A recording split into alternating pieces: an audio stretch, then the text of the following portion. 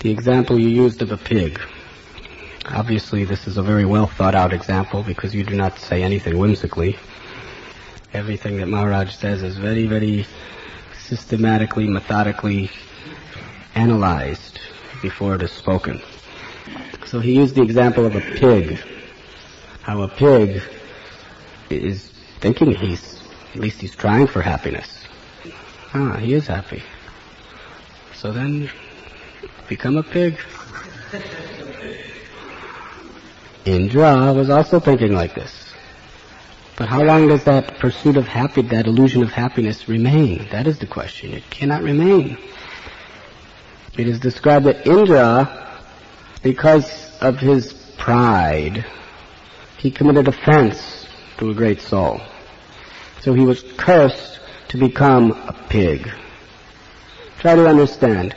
Here is such an illustrious personality with so much responsibility, with so much physical beauty, with so much facility for opulence all around him, and he was cast into such a degraded body as a pig.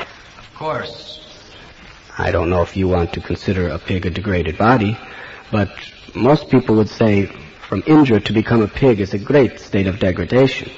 And he was just like you're saying, he was enjoying the life of a pig. He had his little piggies, so many little children, and he had a beautiful pig wife. Can you imagine? He gave up Urvasi and all these heavenly damsels, his wife Sachi, for a female pig. And he was thinking, she is so beautiful and nice and so kind and she just makes me feel so good. And my children, they have such sweet little childish words. To a pig, that's sweet. To you, it's disgusting. But for a pig, it's sweet. And I get to eat nice, fresh stool every day. My wife prepares nice, fresh stool for me every day. With great care. And in this way, he was enjoying like anything. And Lord Brahma, he saw that the heavens were in disorder because Indra was neglecting his service.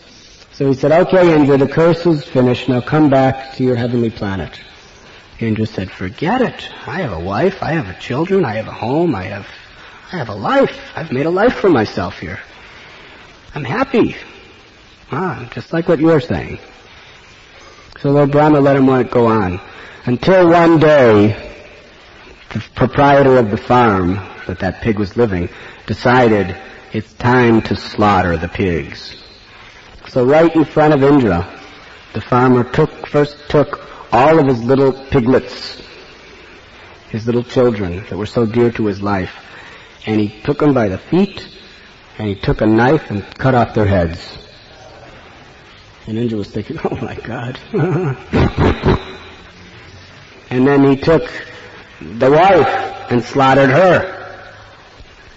And then he picked up Indra by the feet and took the knife.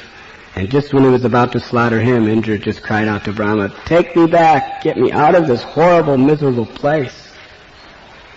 So you see, as long as we have mentalities of pigs, swavidvarahostra karayar samstuta purushaparu, those who have mentality of pigs, hogs, they think they're happy in this world, they're struggling so hard just for a little stool of material enjoyment. They're under the illusion, but they do not know that at any moment the sword of death is about to sever them from all the things that are near and dear to them.